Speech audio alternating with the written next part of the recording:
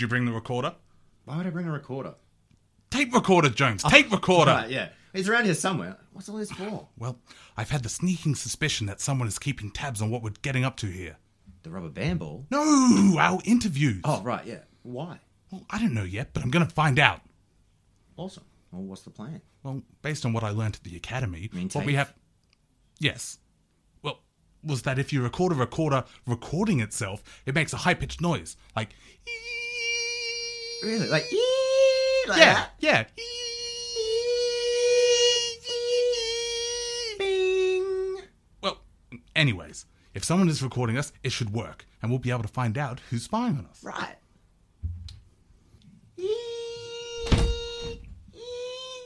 Stop making that noise.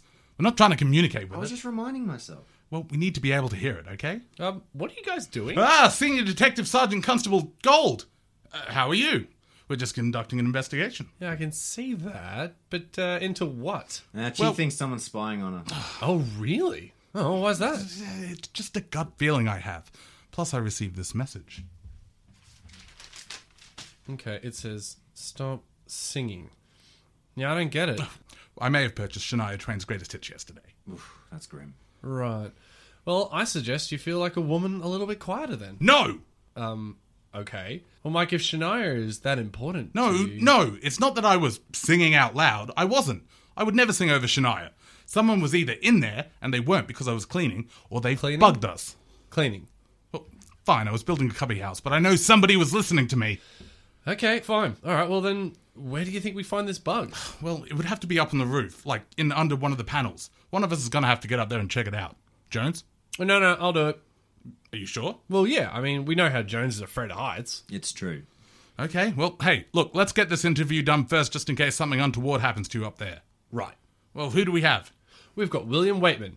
Who's that? Well, it says here he's long and strong and down to get the friction on. What? Oh, sorry, that was my report. It says here he's an artist service manager, and he worked on the management team for the Aussie band Shepherd, who sold the pants off their first album. Shepherd played Ellen and Jimmy Fallon at festivals all over the world. Willie is also an accomplished musician himself, having graduated from the Queensland Conservatorium on jazz drums. Great. Get him on the line.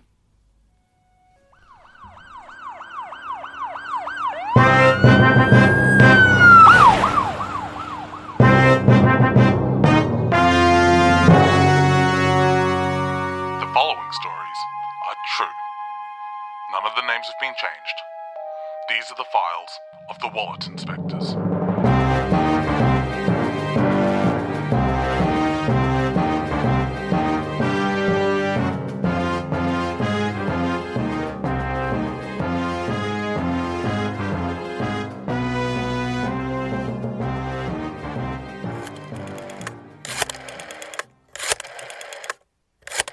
How are you, Mr. Weightman? I'm fantastic, gents. Very great to be here. Thanks for having me. It's absolutely our pleasure. Let's get into it. I'm going to hand you over first to Deputy Inspector Luke Gold, who's our sketch artist, and he's going to ask you a couple of questions about what your wallet looks like. Hi, Willie. This is, I guess, it's a bit of a dressing down. We're going to get an idea of what we're working with here. So, to begin with, what shape is your wallet?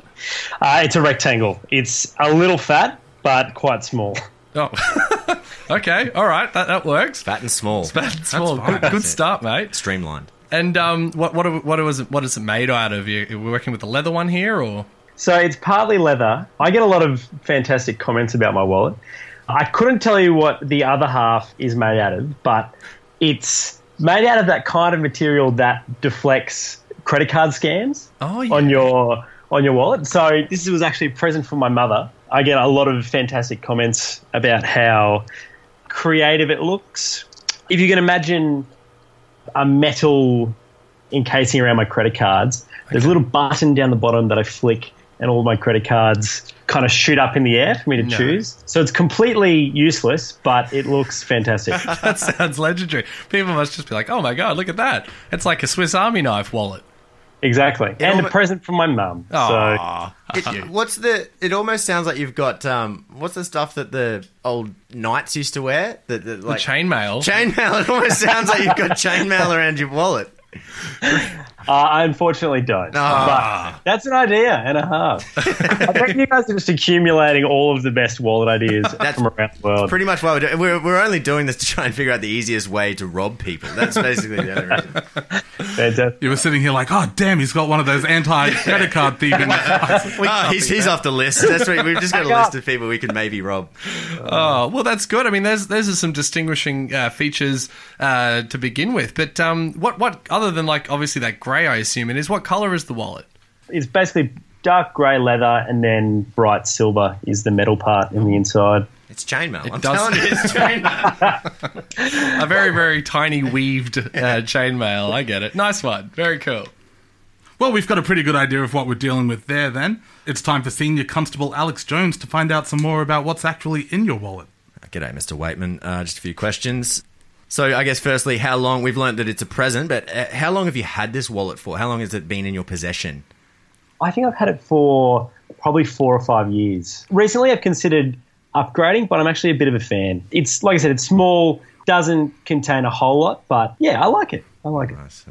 And now we're going to go into your wallet. What can you pinpoint's been in there the longest? Oh, the longest? Yeah. I would have to say I have a crusty old staff discount card from when I used to work at a bottle shop in Brisbane. And that was probably 9 years ago that I got this. And so the reason I still have it is because so just imagine like a plastic card. Okay. And probably 60% of it has broken off. So it's almost like a shard of plastic, but there's just enough of the barcode on the back. So I can that's what the million-dollar most question. important question to ask here, and we all know it, is do you still get the staff discount? Does it still work, Willie? 5%. Big ones. And give us a percentage of how often you try to use it when you go back to the bottle-o. Oh, let me tell you, this certain bottle-o is owned by one of the major supermarket chains around the country. So all right. Petrol stations, supermarkets. We'll just chuck the word allegedly behind anything you've said, and you're covered, mate. Don't worry about I've strategically left them unnamed throughout this conversation. Over 9 years, that's probably tens of dollars you've saved. You're correct, Michael. You're correct. So what else have you got in there? Any other old remnants of history of William Weightman? Oh, I've got your typical. I've got like a Medicare card, a private health card, my driver's license. I feel like they're the staples that you don't really want to change over very often. Apart from that, I think it's all looking relatively new, to tell you the truth. Oh. So do you have any interesting sort of memorable receipts in your wallet? I mean, I've got a bunch of receipts. Half of them are probably really meaningless, like fuel vouchers. Half of them are pretty meaningless. When I was going through my wallet before, there was one that I found that was really cool. It's from Australian Meat Emporium. So the Australian Meat Emporium is a store in Alexandria. So Alexandria is sort of an inner city suburb of Sydney, and the Meat Emporium is basically a massive meat store where it's a huge walk-in freezer. So in the entrance, you get given a massive kind of fur coat, and you walk in, and there's just tables and tables of everything you ever want. Like pork. Wait, sorry, I got to stop you there. Did you say fur coat? Sorry, I was embellishing. It's Mr. Weightman, your coat. Like, plush. I'm just too literal, man. Sorry, keep going. I was painting a picture, and it was You did, far too. but I just got too carried away in it. I was like, wait a minute. So I went to the Australian Meat Emporium. This was quite recently because I'm part of a meat club in Sydney. The meat club is something that I started that I didn't start, but something that I joined when I first moved down from Brisbane about 3 years ago.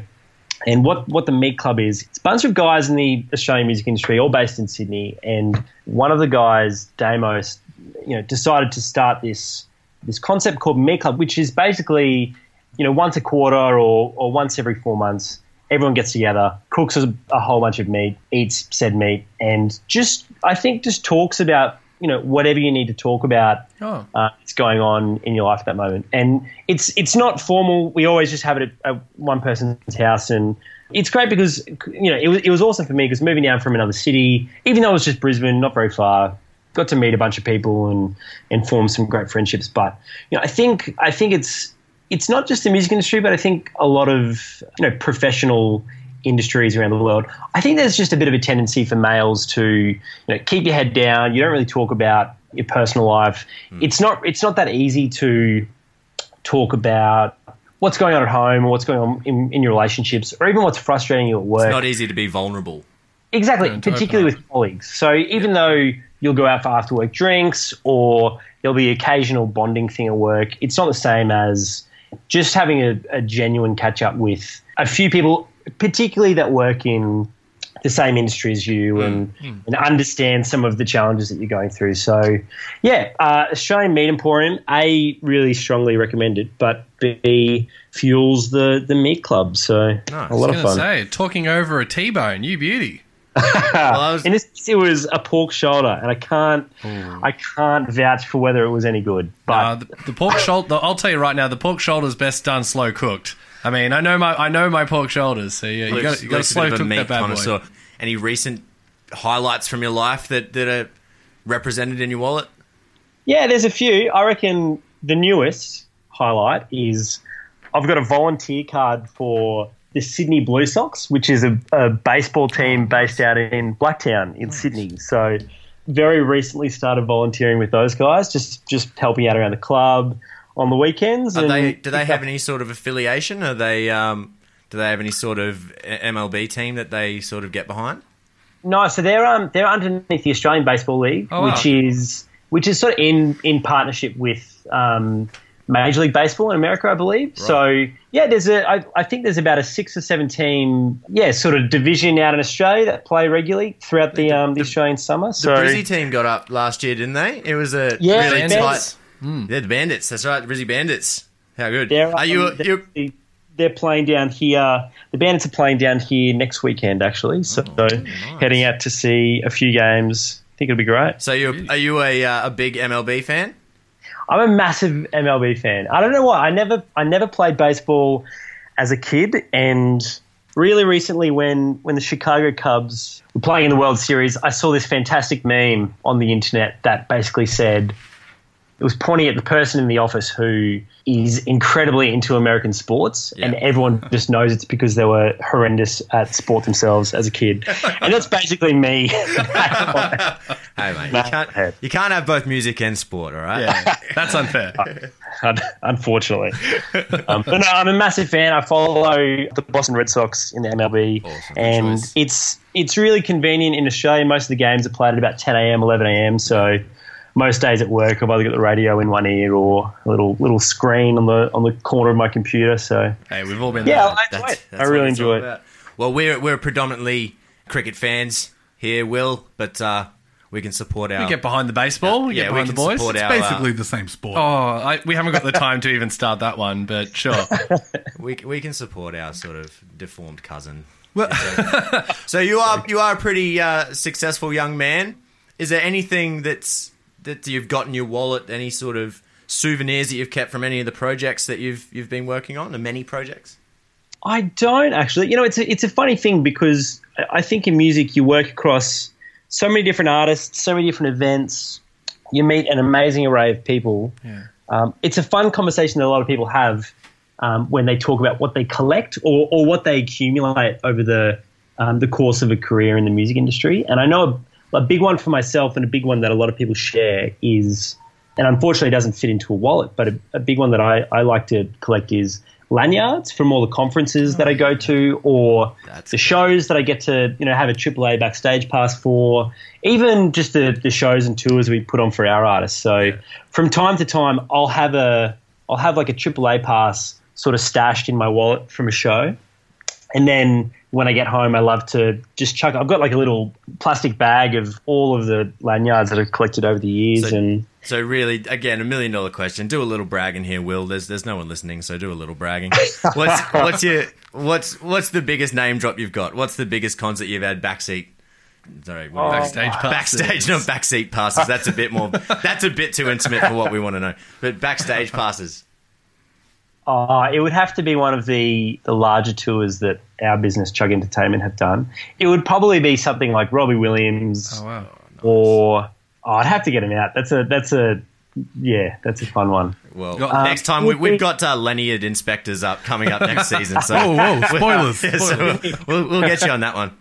Give me a call. But I have seen a picture of you with Denny Brown. I thought that was pretty cool. Oh yeah, Danny Brown. So that was at Laneway Festival. So Chug Entertainment is a co-promoter in Laneway Festival, and that was at the Sydney Laneway a couple of years ago.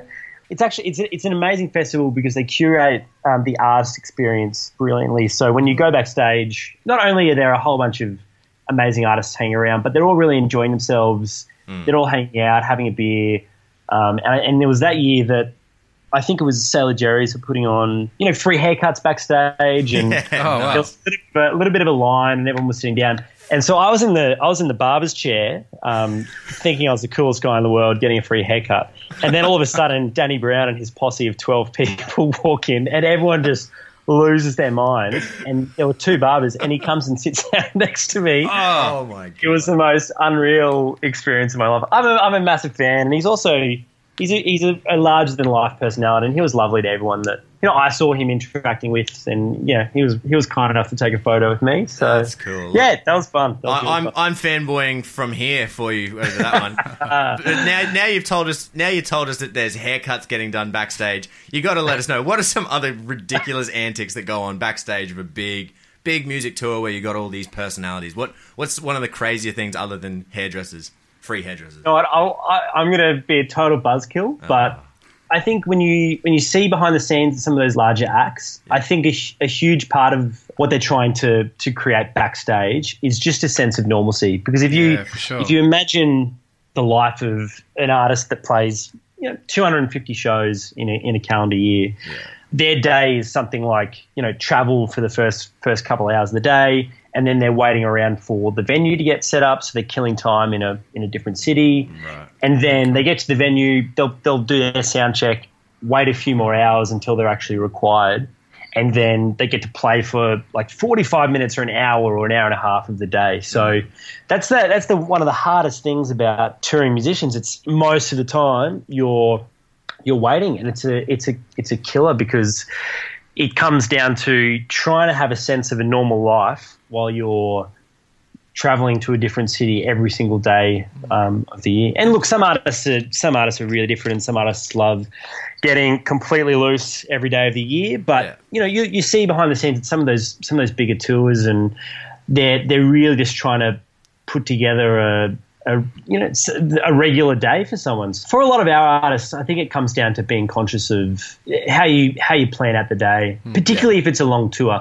And a band like Shepherd's probably a really good example of an artist who, had some very quick success, and before they knew it, they were playing shows in something like 15 countries in 15 days. So overwhelming. So that's a challenge as a manager, because it's very easy to sit in an air-conditioned office in Sydney and say, jump on the phone and say to the band, hey guys, there are 15 flights over the next 15 days and you just have to get it done and I'll see you at the end. It's really different. I think this is where it's really important for an artist manager to step in and make sure that you're really looking after the mental health and the lifestyle of an artist on a daily basis. So, what the artist wants, what the artist needs, and just how you can create a healthy experience while they're on the road. That's a big part of it. And it's a big learning curve from when you're an indie band playing, in the 5 stuff. Yeah, and because in Australia, that's the thing. There's 5 capital cities, maybe 6 capital cities that you can play shows in.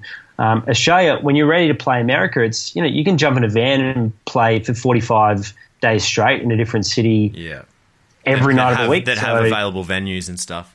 All of a sudden, you almost a young artist doesn't really know where their limits are, and I think that's how a lot of acts unfortunately burn out early. But then again, that's our job. You've got to make sure that you're managing their expectations, keeping things as healthy as you can. So I think, you look at a massive global tour for any major act that you can think of, and I can guarantee, a big part of their day is trying to make it seem like it's just another day in the life of a sane, and then go and perform in front of up to 80,000 people for an hour, and then try and be normal after that. It sounds glamorous. It sounds like a glamorous life, but it also sounds a little bit tedious. Yeah. So it does sort of. It's interesting to hear. Like you said, you do get that sort of that wrong idea in your head that a manager of a band is, like you said, someone who just sits in an air conditioned office and says, "All right, guys, we need to perform here, here, and here." But it's interesting to hear that like there's people that actually work on just trying to maintain a sense of a normal lifestyle for these people that millions of people admire and stuff, and they don't really think about the day-to-day life of these people. Wonderful. Well, that brings us to the end of our investigation. Thank you, Mr. Willie Weightman. When we started this podcast, we knew you were a band manager and a drummer, but now we know that you are also a lanyard collector. You're a huge baseball Red Sox fan, and you still use your 9-year-old Bottle O staff discount card from time to time. Don't tell anyone. Privacy, no one's listening. Well, look, it's completely private. These are all, yeah. It's one of those non-shared podcasts. Yeah, we're just going to keep it to ourselves. Thank you so much for talking to us today and adding to our files. That should be about all from us. That's it. Thank you so much. Thank you, Willie. Been a lot of fun. Thanks for having me. Thanks, Will. Bye. 1 up, 1 down. That was fun. Okay, now back to business. Luke, get on up there. Yeah. Hang on. Here you go. Watch your step. You gotta push. Stop. I'm up here, all right? I've touched a hotel pack. Tug on it 16 times if you need Stop help. messing with the effects. This is serious, Alex. Stop it. Look! I was being serious. Look, Can you hear hot cross buns? Not yet. hey, who do you actually think is watching us? Yeah, probably the Russians. Yeah, good call. Anything yet? Yeah, nah, not so far. Ooh. No, I still can't find it, but there's a gap up here that leads into the staircase. I'm guessing that's how someone heard you singing, Chief. Well, that'd probably make more sense than the Russians. Yeah, maybe. Righto, deputy, come on down. All right, I'm coming down. Hang on. Whoa! Jesus! Are you okay, Chief? Yes, I'm fine, Jones. Just get off me. Gold, are you okay? I'm fine. This is a stupid idea. I mean, why did I go through all of that just to... What's that? That's the tape recorder. No, it's from a previous... It says LG. I hate that brand. Guys, that's not what it looks like. This episode was written and edited by Alex Jones and performed by Michael Vilkins and Luke Gold. Original concept by Alex Jones. If you want to find out more about the Wallet Inspectors, check out their Facebook page at Wallet Inspectors. Because, we've caught you red-handed.